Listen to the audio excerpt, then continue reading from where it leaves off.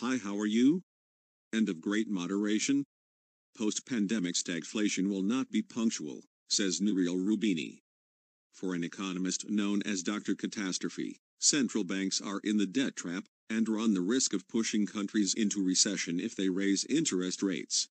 Low growth and high inflation, in other words, stagflation, is the global economic outlook for the next few years in the view of Nouriel Roubini, Turkish-American economist and professor at the Stern School of Business, New York University. Known as Dr. Doom, or Dr. Catastrophe, Roubini explained, during the Anbima Summit 2021 on Tuesday night, 26, why this context is not punctual as the optimists believe. In his words, the era of great moderation, when inflation was low for the past 30 years, is over. The medium-term perspective is of possible stagflation. It is a controversial view, it is not a consensus, said Roubini.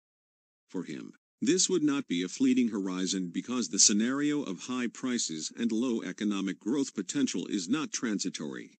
The professor explained how the increase in public debts worldwide is a structural problem.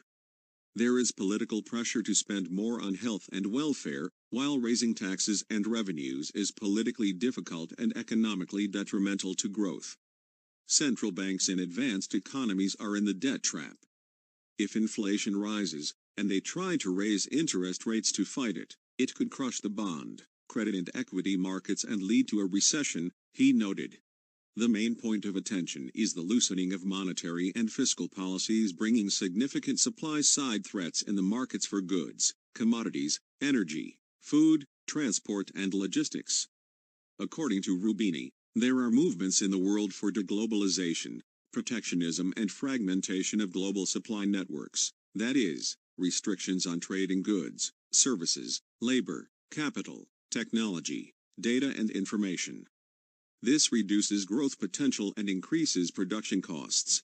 Also contributing to this is the reshoring of manufacturing, the return of industries to their country of origin, from low cost in China and Asia, to high cost in the United States and Europe.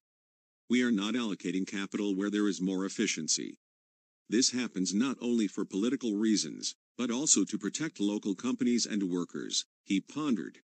In addition, population aging leads to demand growth and a relative reduction in supply, which can also cause wage inflation. This was offset by population growth of immigrants. But, with the expansion of migratory restrictions, this movement is no longer possible and there is an impact on prices and remunerations. Another issue is climate change. Desertification and the lack of water sources in the world lead to a rise in food prices and the cost of agriculture. And, although we are in a decarbonization trend, renewable energies do not keep pace with the demand for energy, which grows with the global recovery. Other than that, Roubini reinforces that there is a tendency for us to experience recurrent pandemics due to deforestation, which makes zoonoses, diseases or infections that can be transmitted between animals and humans, more frequent. He completes the reasoning by talking about cyber wars, and the effects of robotics, automation and artificial intelligence on jobs and income inequality. The crisis is not the same for all countries. Roubini pointed out how the recession caused by the COVID-19 pandemic affects developed and developing economies differently.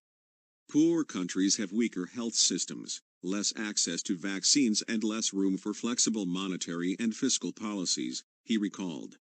These elements restrict the chances of recovery for these nations. Therefore, the recovery of advanced economies has also been stronger than that of emerging markets.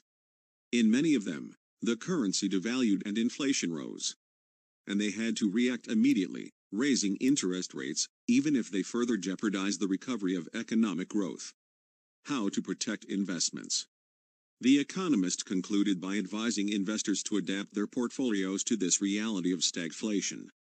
If part of the portfolio is fixed income, any increase in inflation reduces the price of the bonds and you will have losses, he warns. To protect against this risk, Roubini indicates migrating to short-term or inflation-linked bonds, in addition to investing in gold, precious metals, commodities and real assets, such as infrastructure and real estate. Some people are very excited about cryptocurrencies and claim that this should be their reserve, But it's not a store of stable value, he said.